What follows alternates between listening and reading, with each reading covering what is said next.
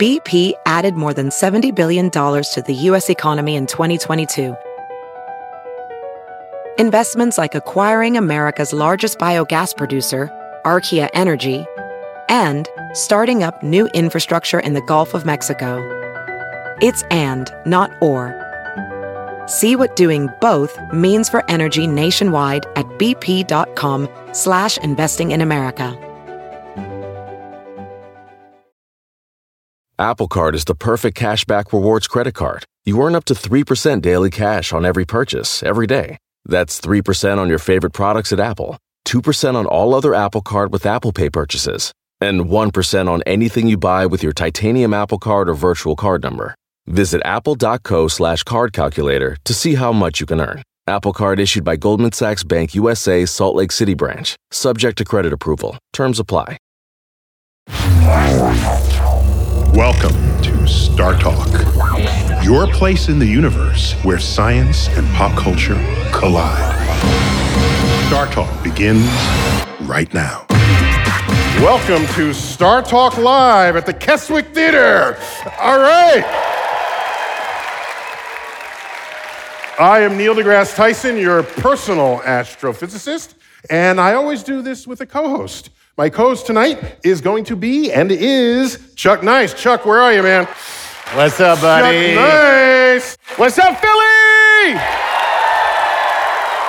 Some of you know Chuck is a Philly native. That's right. Born and bred, Philadelphia. That's why I know we're not actually in Philadelphia. But it doesn't really work when you walk out like, "What's up, Glenside?" Yeah, that wouldn't work. That wouldn't work. So, Chuck. Yeah, man. So I think we're in Philadelphia. Very cool. Star Talk is about science, right? I did not know that. So I thought to myself, let's talk about like a cool, important, interesting scientist who we associate with Philadelphia. Will Smith. Is he from Philadelphia? He is from Philly, West Philadelphia, born and raised from what I hear. And he's a slapologist. No. We're going to talk about perhaps Philadelphia's most famous scientist, which many other people think of him as just a founding father. Of course, we're talking about Benjamin Franklin. All right. So let's get started. So, Chuck, what do you know about Benjamin Franklin? Oh, man, I know he's got a parkway. I know he's got a bridge. I know he got an institute. I know he's on $100 bill. Exactly. Oh, man. Yeah, it's all You about... look at this like you've never seen 100. Do we not pay you enough? Let me tell you something. I can't even talk anymore. That's how much I love money and Ben Franklin. Yeah. No, so that's good. So we associate him, at least in the scientific community, with his discoveries on electricity. Of course. Okay, and electricity and lightning. I got a lot to say about lightning. People think they understand lightning, but usually they don't, even if they think so. Because, lightning strikes from the ground up, not from the clouds to the ground. Did you know that? Yeah, tell that to every Greek painting that I've seen. But what else? Ben Franklin was a printer, okay? That's right. And he printed, and people don't know this, Chuck, you come from a printer family. And every printer in the world loves Ben Franklin. I love Ben Franklin because my father was a printer, and if it weren't for Ben Franklin, I would have starved as a child. No, but you worked in the printing factory with him. With my dad, yes. And I actually ran something called a raised letter press, which is what he pretty much invented. Yeah. Okay, all right. And Ben Franklin was also a successful businessman. He so did so many things, and I don't have particular expertise on this. Okay. I'm just saying. So we got to do this Star Talk style, and we combed the landscape for an expert on Benjamin Franklin. You know where we landed? At the Yale Library, which is undergoing a multi-year project to collect the complete papers of Benjamin Franklin. Wow. So we got the editor-in-chief of that project here today. Please give a warm Philly welcome to Ellen Cohen. Ellen, so let me ask you, Ellen, you're editor-in-chief of this project. I mean, we think of him as a founding father, and nowhere on the $100 bill is there any indication that he was a scientist. So what percent of his papers and his body of work reflects his capacity as a scientist? Well, here's the amazing thing about him is that his entire life he was interested in science. He was so curious about everything that he saw. As any good scientist should be. Okay? It's not like you're going to find too many scientists who are like, what's that? That's right.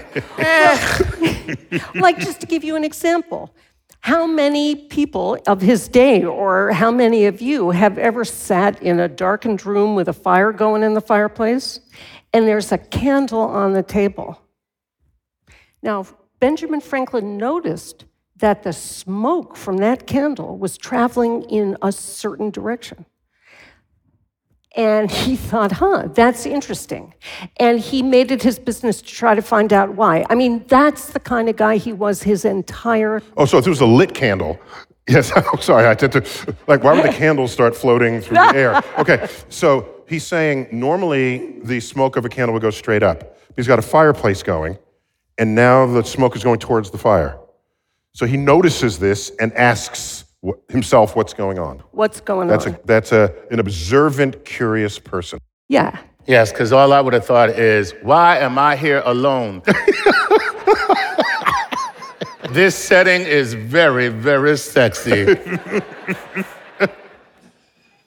Wait, so something I never knew, I know a little bit about Ben, but he didn't study science in school? So here's the thing. This kid was the 15th child in a family of 17. Wow. His poor mother. His poor mothers. Mothers? Well, that is to say he only First of all, I don't need you bringing that kind of stuff into my school system.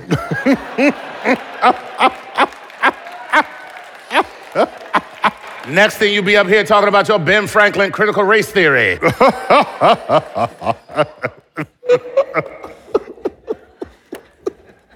I don't think she meant he was raised by two mothers. Oh, okay. I'm pretty sure that's not the... Yeah, that's it. Oh, my goodness gracious. I walked right into that one. Yeah, you did. Well, so I don't know if you know, I've some expertise in the fabric of the space-time continuum. Did you know this? Yes. Yeah. So... Also, I have a watch. So there. So I was experimenting on this, and I was able to open a portal through time. Right. And I got Benjamin Franklin. And I'm starting to get a little worried, to be honest, right Okay. now. Because what I know is Neil does not smoke marijuana. So I brought him through, and then I said, why don't I just bring him here? And so then I got in an Uber, and he didn't. And so I lost him. Neil and Ben's not so excellent adventure. Because I would be fun if we had Ben Franklin here. But I don't know where he is. He's wandering the streets of Philadelphia. Yeah, well, here's what you don't know. I would think that was like a fantastical story, except that I actually found Ben Franklin. I found him standing on the street, just staring at some electrical wires. And then when I asked him, what are you doing? He was like, I'm not looking at the wires. This is Philly. I'm looking at them shoes.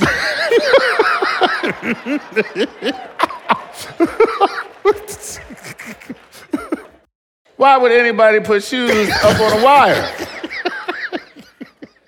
Was it a tightrope artist who fell And that is all that is left of him? What exactly happened here? A tightrope artist. Yeah, wow. Yeah, I never thought to think that. Yeah. But if I came from another time, yeah, that's what I would. You might think of that. Yeah. Right. Yeah. But really, it's just some brother walking around without sneakers because he ran into the wrong people in Philly. The only city where they don't steal your shoes. They throw them up on the wire so that you can look at them every day. Yeah, man, those were my shoes. Wait, can we get back to Ben Franklin? Oh, Ben Franklin. Ben Franklin. Wait, I'm serious about Ben Franklin. So, did you bring him here? Where? I thought by now here, Ben Franklin. Ben! Ben!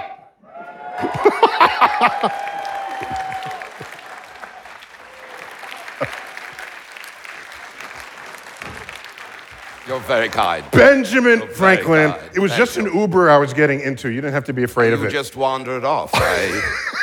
You left me just standing there. Can we get Ben a chair, please? Do we have... You're too kind. How do you do, Ellen? It's nice to see you. Thank you. How do you do? Good to see you sir? again, Ben. Good to see you as well. How are you? I'm very well. I'm excellent well. You're very kind to ask. Nice to see you all, my friends. Good evening. Thank you. You're very kind. You're too kind. So, Ben, you were a successful printer. In fact, from what I've read, you were quite wealthy. So is that wealth give you free time to then do cool science things? Because I don't think anyone was paying you to do science. That is true. No, that would be the purview of a gentleman. You're absolutely right. I did have some success with my printing, specifically with my almanac. Did very well. Poor Richard's almanac? Poor Richard's almanac, and it's. Wait, let me ask Elle, who the hell is Poor Richard? Well, Poor Richard is a character Franklin made up. He, in Philadelphia, he just had to make a buck. He had to make a living, and he saw that almanacs sold really well. And so he wanted to make one himself. And he, in fact, was such a cutthroat competitor. His almanac was funnier, wittier. It just obliterated the competition because he created this character called Richard Saunders. And Richard Saunders, in the preface to the first almanac, says, "Kind reader, I'm an honest fellow, but I got this wife back home who's really hammering on me to make more money. And so to please her, I'm doing this almanac because I know they sell really well. And I never, ever would have done this if it hadn't been for the fact that Titan Leeds, the other almanac maker in town, Far more popular than me at the time. that Titan Leeds, we know from predictions in the almanac that he's going to die on a certain day. Wow. And he also, because he's a great predictor of things, he also knows he's going to die on a certain day, but we differ about which day it's going to be. And so, although I'm a good friend of his, I thought maybe now's the time for me to get into it. Well, Titan Leeds had no intention of dying. And when he read that, he went nuts. And he went hopping around town saying, I'm not, unlike you, I'm not dead. I'm not dead. And there was such excitement, and Franklin just outmaneuvered him in every way. And before you know it, his leads just folded and his almanacs flew off the shelf. But here's a connection to science. As soon as Franklin's almanacs became really popular, he was able to add more pages to them because everybody was buying them. And what did he do? He starts putting articles in there about science. He took he took articles that had come over from London and he would reprint them in the almanac because it wasn't enough for him to learn about these amazing things. He wanted to educate everybody about them. But this is very much true. Taking this knowledge out of the universities, taking it out of the monasteries, and bringing it to the people. This is what we're trying to do on Star Talk, actually. Exactly. Yeah. So what is the Junto Society? Does that have science? Well, so after having published the almanac for a number of years, at the age of 42, I was able to retire and sell my business, and I would never have to work again. And this is when I had begun. At age 42? At age 42. Wow. And this is when I began the pursuit, seriously, of science. But earlier, I had been in London when I was 19, and I had seen other clubs, the TIFF Club, the Tuesday Club, and I had created a club when I was a working man in Philadelphia called the Junto, with other like-minded working men. Eventually, we were joined by ship's captains, and together, Junto, of course, being Latin for joined together. Junta jucant. Yeah, I knew that. Joined together, they assist. Joined together, they assist. And so together with the Junto, with this club of like-minded people, we were able to better ourselves, better our community, and eventually we together founded the first library, subscription library here in America, which still exists today, and the first science academy, the American Philosophical Society, which still exists in your day. I was recently inducted as a member to the American Philosophical Society. In fact, they are based here in Philadelphia, and that's how I found Ellen. They told me about you, yes. Neil is like the Black Ben Franklin. No, but... Well, they have a number of my little improvements and my of course, but rattle traps. What I'm asking is you create this, you create that, and at no time have we yet even talked about Ben Franklin as a diplomat. And that's how most of anyone thinks about you as a founding father. So how did you have time for all of this? Time machine. Time is, it requires concentration and a schedule. I have a certain mathematical attitude towards time, just as I have to everything. For instance, if one wants to live a good and virtuous life, one must create a moral compass or moral algebra. If one is to have enough time to do everything one wishes to accomplish, one must allot the time, and one must devote the time to it. And so I created a very rigid schedule, which for the most part, until much later in my life, I stuck to and allowed myself to wake at a certain time, to prepare my letters at a certain time, to devote a certain amount of time. I also became I believe that the translation of what Ben is trying to say is, we did not have the internet. Yeah. Or Netflix, right? So right, or Netflix. At night. And we certainly did not chill, ever. But nothing is done in a vacuum. I am working alongside, I'm inspired by so many greater men and working alongside so many other great minds. So Ellen, from your records, when did Ben transition from the bringer of science to people to the doer of science? When was that? Well, one of the first things that he did in a scientific realm in America, I think, was... By the way, if you don't know, we can find out, because he's sitting right here. But yeah. Transit, the study of the transit, is that what you're thinking? Well, go ahead. No, please. You've read my letters more recently than I have. No, talk about the transit. Well, the transit of Venus, Neil, you probably know more about this. The transit of Venus is a very important phenomenon. You probably had a chance to study it in your lifetime as well. Yes, so Venus, twice every couple of 100 years, will move between Earth's vista on the sun and the sun itself.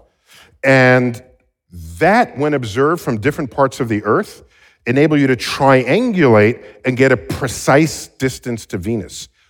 When you do that, it allows you to get the full measurement of the entire solar system, where the distances to all the planets, because previously you got distances just in units of the Earth-Sun distance, but you didn't know exactly how how far that was. So everything was in unit of Earth-Sun, but the transit of Venus transforms that.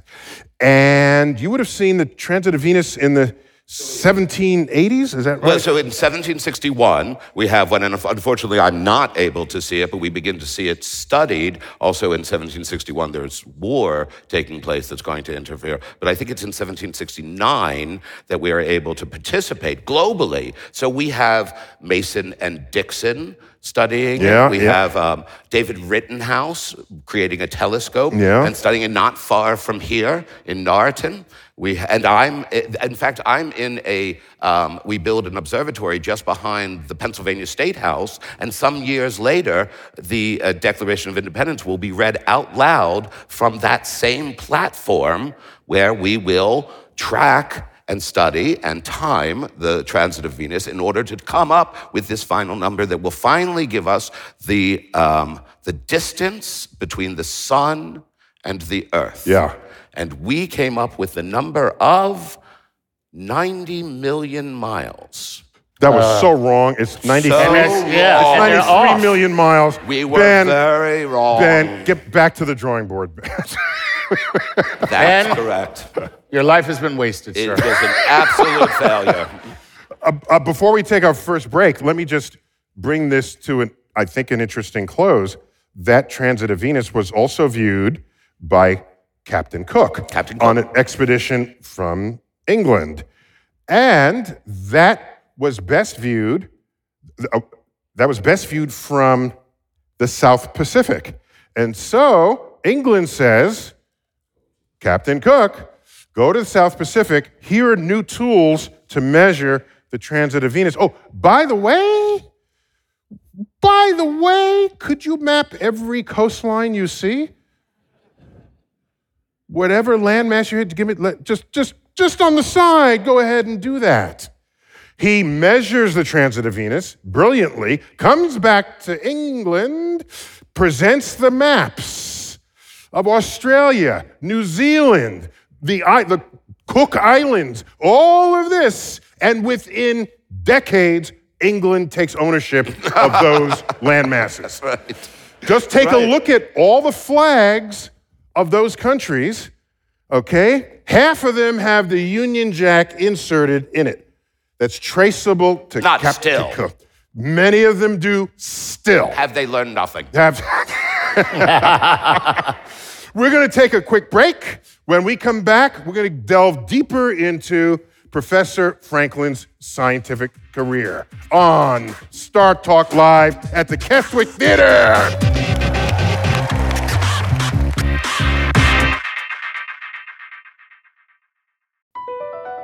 BP added more than $70 billion to the U.S. economy in 2022 by making investments from coast to coast. Investments like building charging hubs for fleets of electric buses in California and starting up new infrastructure in the Gulf of Mexico. It's and, not or. See what doing both means for energy nationwide at bp.com/investing in America.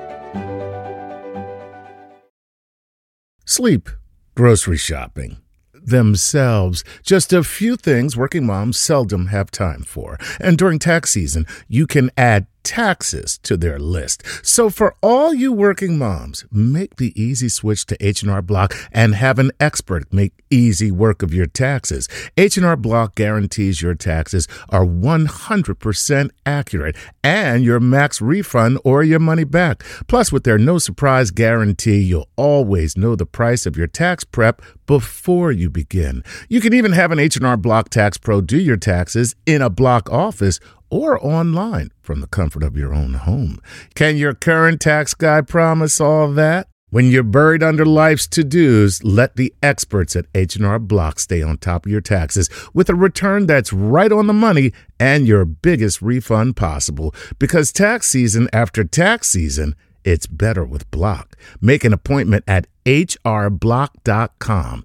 All tax situations are different. Not everyone gets a refund. Limitations apply. Descriptions of benefits and details at hrblock.com/guarantees.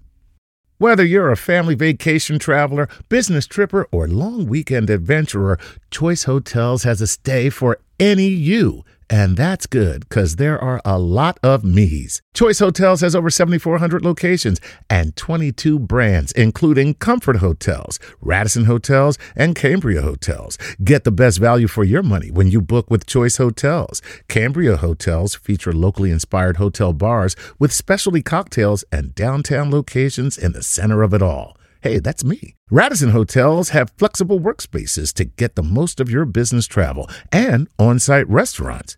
That's me too. And at Comfort Hotels, you'll enjoy free hot breakfast with fresh waffles, great pools for the entire family, and spacious rooms. Hey, that's me too. I guess I'm just going to have to stay at all of them. Choice Hotels has a stay for any you. Book direct at choicehotels.com, where travel comes true. Hey, I'm Roy Hill Percival, and I support Star Talk on Patreon. Bringing the universe down to Earth, this is Star Talk with Neil deGrasse Tyson. All right, we're back. Keswick Theater. Star Talk Live. We're outside of Philadelphia, and who better to talk about is one of its finest, most significant citizens of the past, and I would say even the present day. His spirit energy remains with us in this part of the world, and I would say around the world itself. Benjamin Franklin. Give up for Benjamin Franklin. And of course, Ellen Cohn, who is the editor-in-chief of the Benjamin Franklin Papers Project, which is being conducted out of the Yale Library. Yes. So Ben, let's talk about your most famous experiment, which I, as a kid, didn't understand, and I still don't. What's up with you and a kite and a key? Ah, yes, electricity. What the hell were you doing? Why, what, don't you know it's dangerous? Oh, I do know that it's. That's why I did not fly the kite in the storm. That's the legend. Son, I stood in a little paddock, and my son William flew the. Oh. If you're going to perform, Father of the Year there. That's it. If you're going to perform a dangerous experiment, may I always suggest placing your progeny in. They can't sue you. Mostly because they can't sue you. Okay. So what was your objective there? So we're working with the American Philosophical Society. We're doing experiments. I have retired, and I am corresponding with a friend in England at the Royal Society, Peter Collinson, and he sends me a wonderful new invention from the University of Leiden, known as Leyden jar. Normally, these sort of inventions, these innovations would have been named after the creator, but in this case, the creator was a Professor Musselbach.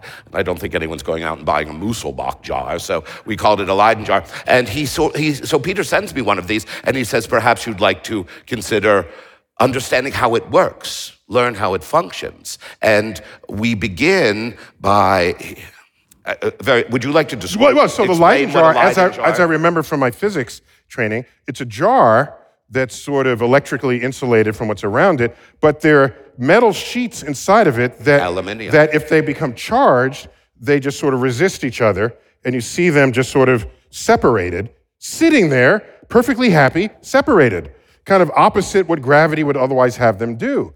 So in a way, it has trapped electricity in this volume. That's right, and what I'm going to do is take a dozen of them, 18, and put them in a box and wire them all together and create, instead of just producing electrical fluid by rubbing a piece of wool on a glass tube, I'm going to create an electrostatic generator, an enormous machine, and now I'm going to have rows, so imagine, if you will, rows and rows of these jars all sticking up, just imagine, and now I can store quantities of the electrical fluid in it.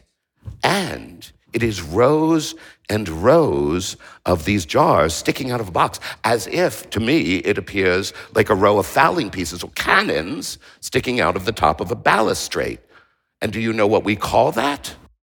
battery. A cannon sticking out of a balustry? A battery. A battery. Yes. And that is what we're going to do. We're going to try and invent and name the battery. Okay. And we're going to once again fail, but got to start somewhere, Ben. it's going to inspire me to perform, I don't know, Ellen, 130 separate experiments.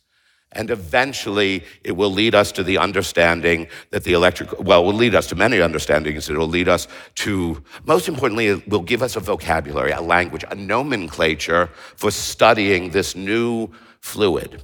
So Is that why you needed the kite and the key? Well, so ultimately, the kite and the key is going to prove the final experiment, which is that one form of this electrical fluid is the discharge of lightning. And we're going to take some electrical charges from the sky. From the sky, not from a lightning bolt, that would be in lunacy. And we're going to put it into one of these capacitors. We're going to take it back to our laboratory. We're going to perform a series of experiments with it. Just how quickly can it burn a piece of paper? How quickly can it? And then we'll take another battery filled with electrical fluid created from a generator, and it will perform exactly the same way. Therefore, we will prove that these two seemingly different substances are in fact the exact same thing. And at any time in this experiment, does it get you back to the future? Apparently so. I would have said no. So just to put us on the same page, every time it rains anywhere in the world, there are electrons that used to be up in the sky, in the clouds, that have arrived on Earth. And electricity doesn't like being imbalanced that way, all right? These are from ions that come out of the rain-swelled skies. And so the electrons collect. Now, if you happen to be under a thunderstorm, there'll be a lot of those electrons collecting locally. The electrons want to get back to the cloud, but they're really lazy, okay?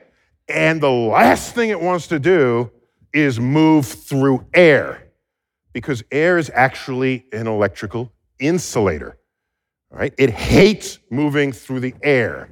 So when you build up enough charge, the charges look around and say, wait a minute, I see a human being. Let me go up into the human being. Now I have 5.5 less feet I have to move through the air. Oh, wait a minute, there's a tree. Let's go higher up, okay? There's less air that I have to move through. Wait a minute, there's a church steeple. Let's go up to the tip of the church steeple, and we will discharge there. And so lightning, there's what's called a leader stroke that is exploring what path between the sky and the ground requires the least stress on the movement of these electrons. It finds the path, it's called a leader stroke, and the moment that leader stroke completes, the electrons surge back to the cloud, and that is the lightning bolt that we all see, that most people think comes from the cloud to the ground. But it's the electrons that had accumulated going from the ground back up to the clouds. Now, so you died because of a bunch of lazy electrons. yes, right. So if you're the tallest one in an area, you are susceptible, okay? Anytime lightning hits a baseball game, who does it hit? The pitcher. The pitcher. The pitcher is just a little bit closer on the pitcher's mound. And they step on it and they do it. And that leader stroke, the moment it comes out, you actually will feel the static electricity. So if you feel your hair rising up because you start accumulating these extra charges, if you start feeling the hair rise up on your skin, drop to the ground immediately. Because what's happening is the electrons are gathering and they're ready to make that jump, they're ready to jump. But if you drop low in that instant, then you will confound this exercise. Oh my God, where do we go? Then You know, I'm just sitting here trying to be a lazy electron. I don't understand. So, just a little bit of and by the way, when they launch rockets, you ever notice there's the launch pad in the middle, and there are 4 towers. There are multiple towers. There's a water tower as well for other reasons. But there are 4 towers that compete with the rocket to attract lightning. So if lightning if the electrons are ready to come up and go back to a cloud, the rocket is not their first choice because we've supplied them with a way to go back. And this reminds me of one of Professor Franklin's most brilliant inventions, the lightning rod. Yes. Dude, So you did good there. thank you. And in fact, Ellen would know better than I. There is a French natural philosopher who is able to attract charges during a bright sunshine. We see at the time that I'm in France, the Italian Signore Volta expanding on these ideas. Yeah, so the Italians, the electricity has an imprint of all the people who were fundamental to its progress. So Alexandre Volta is the Volt is named after him. Not the Chevy car, I'm talking about the volts of your battery. There's ampere. Amps come from, I think ampere is French, ampere. So all of these names and terms come, there's even there's a Faraday, there's but all these words we have for electricity, like you were saying, Professor, there's... Doctor. Say again? I was never a professor. Okay. You can just call me Ben. Ben. Just Ben. As we were saying, Ben, that, I can't call you Ben, that's too... Behind my back, the other members of the Constitutional Convention called me Dr. Fatsides. Really? They were that's what I'm going to call you then. It wasn't even the worst insult among us. If you Ben, I prefer Ben. Today, look, we don't body shame people that Thank way. you That's so right. much. Yes. So yes, Ben will. So with the lightning rod, you now give the electrons a place to depart Earth so that they don't randomly find some other thing like a church steeple and destroy the church steeple. And in Boston, they kept tearing down the lightning rods for fear that I was, they believed, from the pulpit, suggesting that I was somehow creating an accumulation of electrical fire. So I left something out, excuse me. So Please. The lightning rod is so brilliant. It may have been more brilliant than Ben knew because, watch what happens. So you have the lightning rod, which is just a piece of metal sticking up, and it's the highest point of your structure, all right? So the electrons gather. If you make the lightning rod a point, This is important. then the electrons, on going to that point, ready to go to the cloud, they'll leak off, and they'll just sort of drizzle off into the sky. So lightning rods not only reduce the chance you'll get struck by lightning, if you're struck by lightning, it saves you from destruction. But this was a very important argument at the time. The debate over a dull-topped lightning rod versus a very sharp point was something we took very seriously. All the electrons crowding there, they spill out. It's very crowded, and you can spill electrons back and basically never have the lightning strike that would have otherwise taken place. It's just brilliant. Now, let me ask you, Ellen, I'd heard this, and I just want verification. I want to see if you have it. Before the lightning rod, by the way, this is the 1760s, 70s. What's the tallest structure in any city in colonial America? Church, okay? So what structure is most likely to be hit by lightning first? Church. So if there's a church here and a church there and a church there, and that church gets hit by lightning, I got a story in my church, right? They say, That was the false church, people. yep, that was the false god. Clearly, God didn't like your church. Didn't like your church. Good way for me to get more churchgoers into my church by holding that argument. But then Ben comes along and saves all the churches. I heard that there was criticisms, I don't know if it was heresy, of Ben thwarting the will of God Right. Exactly. Which is And then I thought- which is why we had to help it along with something called Jesus arson. Jesus arson? What's Because Ben put up these lightning rods, these churches aren't burning down, and God told me to just burn your church down. Wait. So Was not my intention. wait. So Ben, so for me, the idea that you would be accused of heresy for thwarting the will of God, I'm thinking to myself, how powerful is the God you're worshiping if Mr. Fatso can prevent him from destroying your church? This is my thought. So is there any correspondence related to this? Oh, he got immense criticism from people all over America and Europe too. Most people believed that lightning was God. Of course, divine. Was divine. Not just in modern religion, but you go back to ancient religion, Zeus. Did Thor wield the lightning bolt or just a hammer? No, Thor called on lightning. He called down lightning with his hammer. With his hammer. Okay, thank you. And I got that from Marvel. Okay. Now, you know what else? Inside churches throughout Europe, there wasn't just people inside there. You know what else they used to store in churches? The parts of dead saints. Gunpowder. Oh, that's smart. Yeah, you know that place that just keeps catching fire for some reason more than any other place? You know what we said? Let's put some gunpowder there. Well, just only, 20 years before I was born, 20 years or so, 30 years, was the Great Fire of London, 1666, not too long. So this was And what did very they much keep on in their people's churches? minds. Dynamite? But dynamite was invented by Alfred Nobel much later. So okay. I don't spend that much time in Clearly, I churches. did not know that.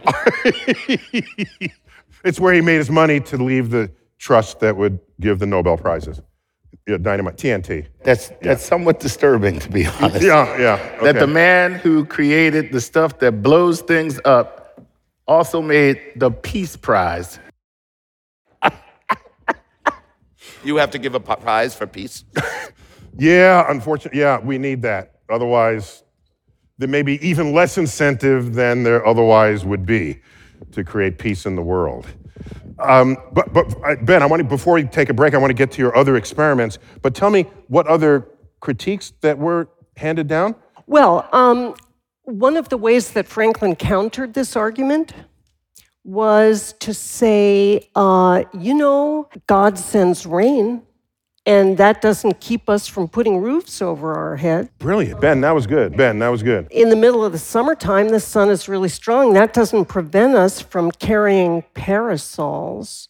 So why should it be that if the deity gives us the knowledge to understand these phenomenon, then why shouldn't we take advantage of that knowledge to protect ourselves? A couple of other physics moments here. So what's this oil and water thing you did? Ellen. So even from the earliest age, Franklin, being the observant kid he was and young man, as he was crossing the ocean back and forth, he noticed that when the cooks dumped the cooking oil overboard, the waves smoothed out. Why is that? He kept on thinking about it. And much later, when he was living in England, he thought, he was talking to people about this phenomenon, and he said, I'm going to do an experiment. He took a little bit of oil, and he carried it to a pond that he knew about. He put the oil on the surface of the pond on a windy day to see what would happen. And to his amazement, because no one ever expected this, the oil smoothed out the water. It became smooth as glass, but it didn't stop there. That smooth area kept going and going and going until, to everybody's amazement, half an acre of water was absolutely flat. And so Covered by a tiny bit of oil introduced to it? A teaspoonful of oil. He would have loved Exxon. Well, but in our time, there was practical applications for this. Oyster divers would put a little bit of oil, and it would allow them to see their catch. Oh, because otherwise the turbulent water disrupts the optics of what's below. All right, we're going to take a quick break, and when we come back, we're going to find out what Ben was doing in France during the Revolutionary War, when Star Talk Live from the Keswick Theater continues. Across America, BP supports more than 275,000 jobs to keep energy flowing. Jobs like updating turbines at one of our Indiana wind farms and producing more oil and gas with fewer operational emissions in the Gulf of Mexico. It's and, not or. See what doing both means for energy nationwide at bp.com/investing in America. Professional welder Shayna Ford used VR training developed by ForgeFX to hone her skills as a welder. The more time that you spend practicing it, that's what separates a good welder from a great welder. VR training can help students like Shayna repeatedly practice specific skills. Virtual reality definitely helps because the more muscle memory that you have, the smoother your weld is. Explore more stories like Shayna's at meta.com/metaverseimpact. Pulling up to Mickey D's just for drinks? Oh yeah, that's me. Nothing extra, just perfection and a straw. Coming in hot for the coldest cups on the block. Because there are drinks. Then there are drinks from McDonald's. Mix things up with any size lemonade or sweet tea for $1.49. Perfect with our classic fries. Price and participation may vary. Cannot be combined with any other offer. Ba-da-ba-ba-ba.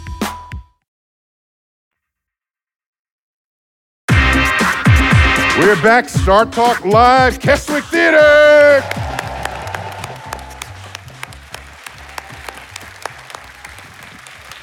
I got Chuck Nice, my co-host.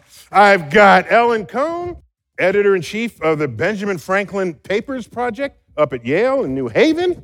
And we've got none other than Ben Franklin himself. Thank you, Ben, for coming out for this. So we know that the American colonies were very friendly with France through Jefferson and through the diplomacy of Ben Franklin.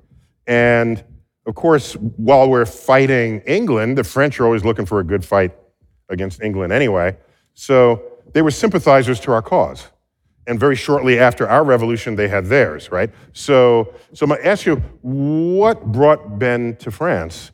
And what was he doing there while in residence? Well, actually, it was not at all a given that France was going to help the American colonies.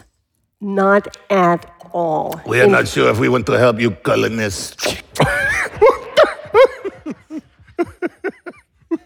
You do not have the hard French soap. You smell like peasants. Chuck, does every French person you imitate smoke a cigarette? This is what we do. We were born with cigarettes in our hands. Okay. Continue.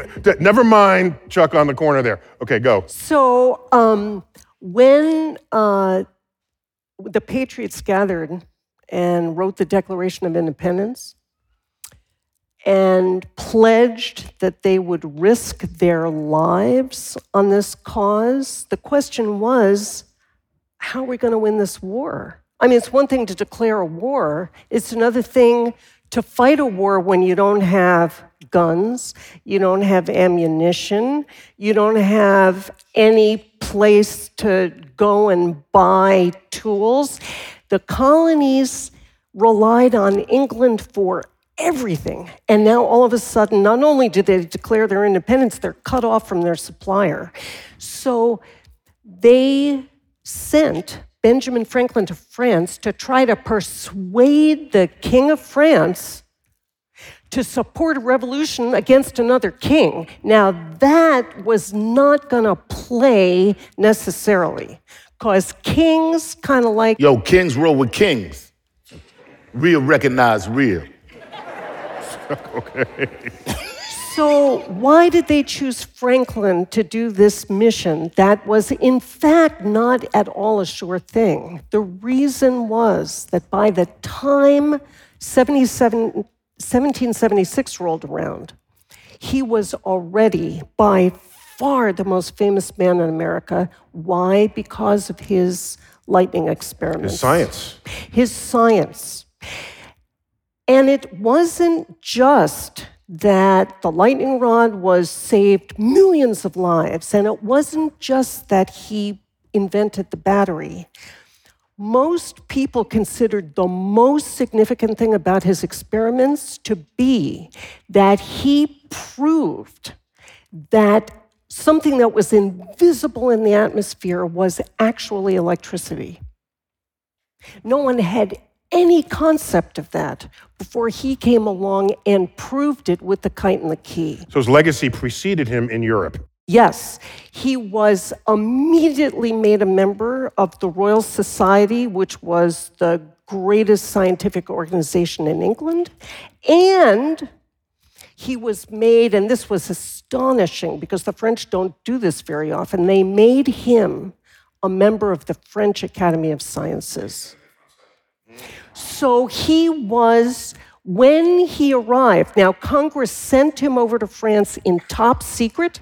He was on a ship that if it had been captured, he would have been hanged. So no one had any idea that he was actually on that ship. And when he set foot on French soil, the French went nuts because they already knew who he was and they loved him. So it was his scientific reputation. I did not know that. So are you telling me that if we sent Neil deGrasse Tyson on a secret mission to talk to Vladimir Putin, that there could be a possibility that we might be able to get something done? Okay, this is very encouraging. This is beautiful and brilliant, and I'm deeply moved by this fact that science in the day would be elevated to become something even greater than diplomacy itself, because it sailed above popularity contests or anything else, or the seizing of power. It recognized brilliance, and that gives us deep hope, I think. Yeah, and let me tell you something else that's totally inspiring. You mentioned before about Captain Cook. Yes. Well, after that voyage, they sent him back. You remember Yeah, this? he had multiple voyages, yeah. Until he didn't. But I was in Hawaii once, and I was watching Don Ho, okay? That's how old I am. I was watching Don Ho. And someone asked him at the end, what happened to Captain Cook? And Don Ho said, I don't know. We haven't seen him in a while.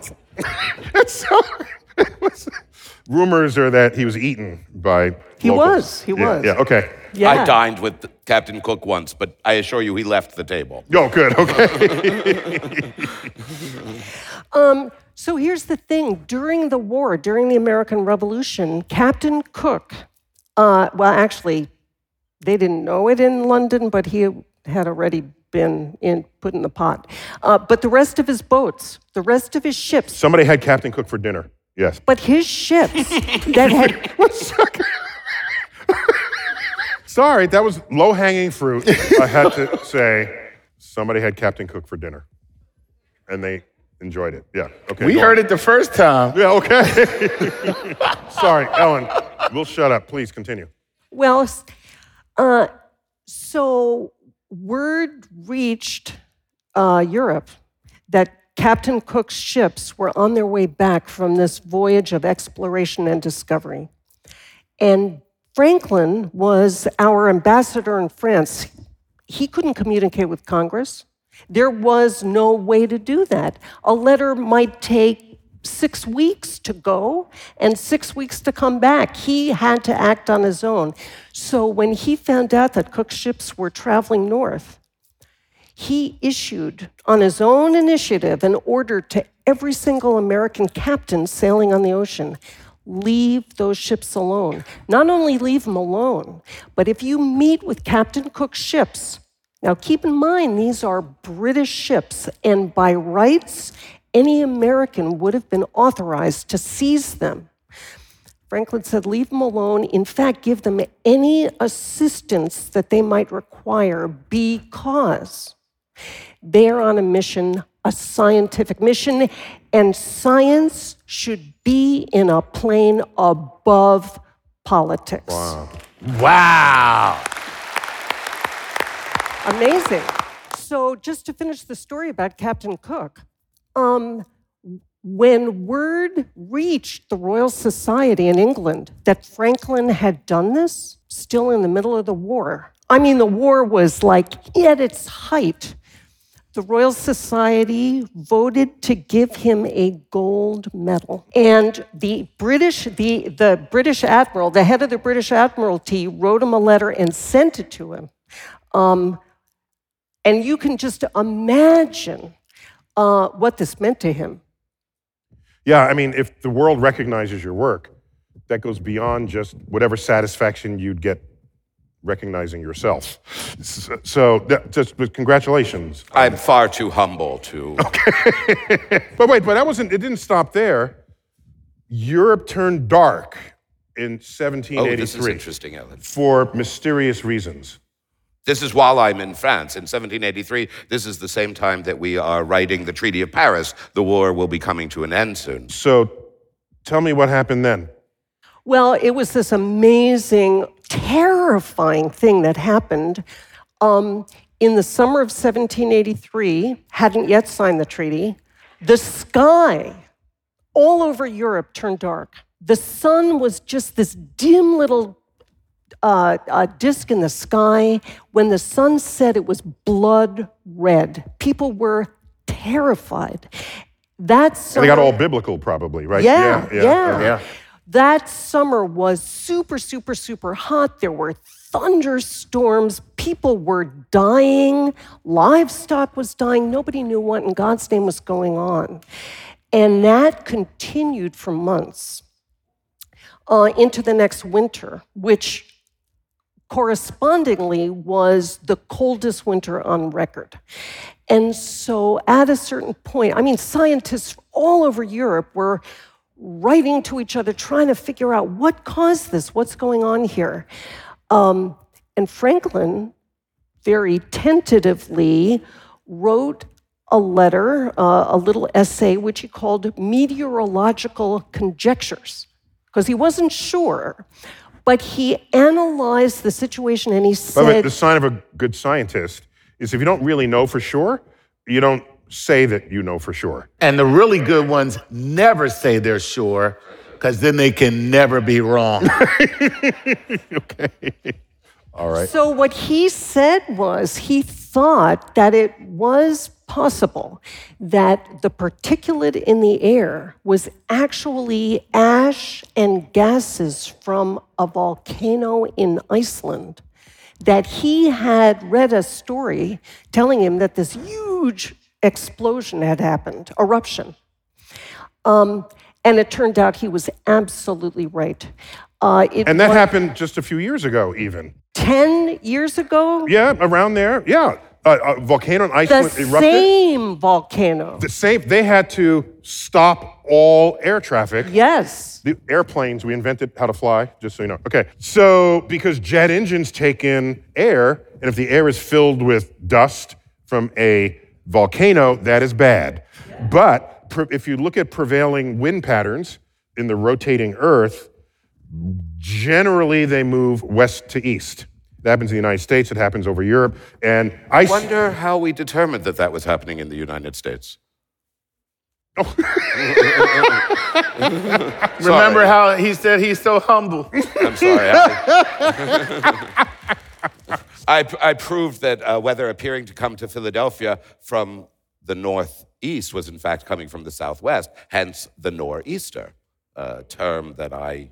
Sorry, please continue.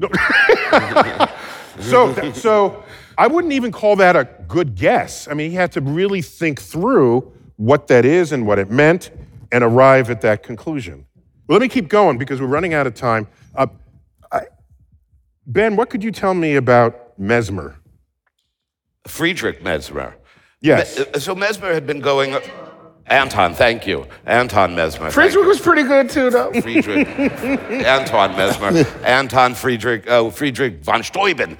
So Anton Mesmer is going around Europe, the continent, claiming a new form of medical treatment, which will eventually become known as animal magnetism, this quality that rests within us. And he can treat it.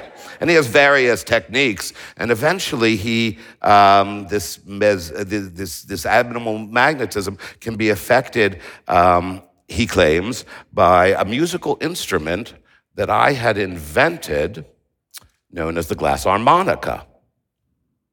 And eventually, he finds his way to France while I'm there as our minister to France. And I will let Ellen take over from this point and let you know what happens when Antoine Mesmer, and his animal magnetism begins to practice. This is the same Mesmer as what gave us the Mesmerize. To mesmerize. Yeah. Well, this mesmerizing. That's the same Mesmer. Okay. This is part You of know this you can't same- resist me. This is the same. The music is very. Well, the music is incidental, in fact. Please. I mean, he used music, but then he didn't use music. Here's the thing about Mesmer. The reason he came to France is because he was kicked out of Vienna. This was a doctor who gathered people around, turned off the lights, put his patients right in front of them, stroked their thighs. I'm not kidding you. And then he would look deep into their eyes, mesmerism, and then he would tell them that whatever was ailing them, he could cure. Sounds like a human resources problem. And people believed him. They believed it because they wanted it to be true. And so he gets run out of Vienna. He comes to Paris, sets up clinics. All these French people come, pay tons of money. They're all having symptoms and twitching and God knows what. And the government's getting really worried about this guy. So the King of France appoints a commission of the greatest scientists from the Academy of Sciences and the greatest doctors from the Academy of Medicine. And they say, you gotta investigate this guy. Now, this is one of the most important incidents in the history of medicine of the 18th century, because just think about it. Nobody could see this magnetic fluid. And they put Benjamin Franklin on the commission. You can understand why. He was the guy who had identified this invisible force in the sky. Now there's a doctor claiming there's some invisible force that he can manipulate. And only he knows the secret. He's not telling. So how do you get at this? How do you figure out whether it's true or not? And one of the most brilliant things about this commission was they conferred, they tried to think, how do we devise experiments to get at this? And they came up with this idea. Animal magnetism can exist without being useful, but it cannot be useful if it doesn't exist. So the science contingent said, before we do anything else, we have to see if we can prove whether this invisible force exists. And they did, over the course of 4 months, a series of controlled experiments that are mind-blowing. And they wrote up a big report that reads like a detective novel. It's so well written, and you're just on the edge of your chair. The one experiment that was the one that clinched it, that animal magnetism didn't exist, They had a doctor who practiced magnetism, and he went and he magnetized a tree in Franklin's yard.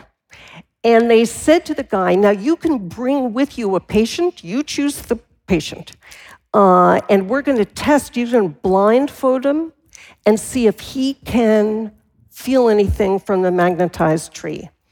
This was a little boy, 12 years old, and I don't think they were counting on the fact that the kid would be blindfolded and that when the doctor magnetized the tree, the kid was like inside the house. So there could be no communication. Well, the kid, with his blindfold,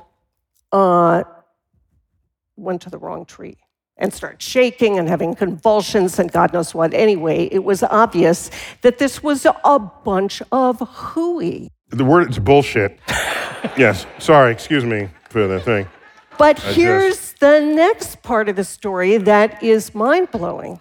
After they proved that it didn't exist, it was Franklin who had for almost all of his life been thinking about how the mind can affect sensations in the body. This is the key. And so they devised a series of amazing tests that we would call double-blind experiments, where they had patients think that they were being magnetized when they weren't.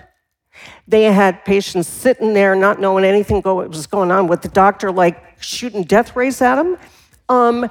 They did all kinds of variations, and the conclusion was this thing worked if the patient believed that it would work. And this was the moment in the history of science when what they called imagination. They said, animal magnetism doesn't exist, but it seems to be true that our own minds are able to cause all kinds of physical sensations in our body. And this led to what we call the placebo effect, all kinds of things like that. Well, they did the wrong experiments. If they wanted to know if animal magnetism really existed, all they had to do was put Chuck Nice in a cocktail party. That's how that works. But this is a very important notion, because I have tried in everything I have endeavored to serve the benefit of mankind, and here we have an unscrupulous doctor practicing what is clearly an unscrupulous But you wouldn't have known that technique. until you could demonstrate it and have That's everyone it. But else what convinced of if- it. But what if it serves some purpose? What if it is useful for some? What if they believe themselves to be healed? I don't mind that, but just don't call it science. So I'm going to summarize, if I may, that the life of Ben Franklin was not so much enumerated experiments. His entire life was an experiment. And I'm reminded, with the starkness of the detail here, just in blunt detail, that an experiment is the boundary between what is known and unknown in the universe. What is unknown and unknown for you. So, experiments are something to be cherished, something to be cultivated, something that we should continue our entire lives, lest we ossify in whatever was the last course we took in school, and then you think that's the understanding of reality. But reality is continually being explored by the likes of Benjamin Franklin in modern times, and we hope continuing into the future. And the more people who think that way and participate in that exercise will transform civilization as we know it, because we need it, because we need to become better shepherds of our own future that right now is driving off a cliff. So,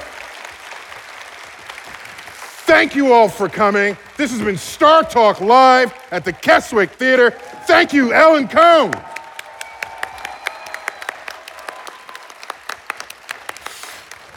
And Chuck Nice.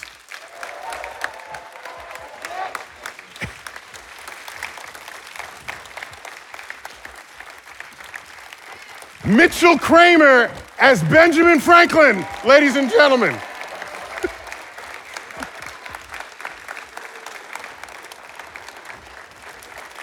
All of you, drive safely, stay safe, wear masks, do things smart. I want you to live as long as human physiology will allow. As always, keep looking up.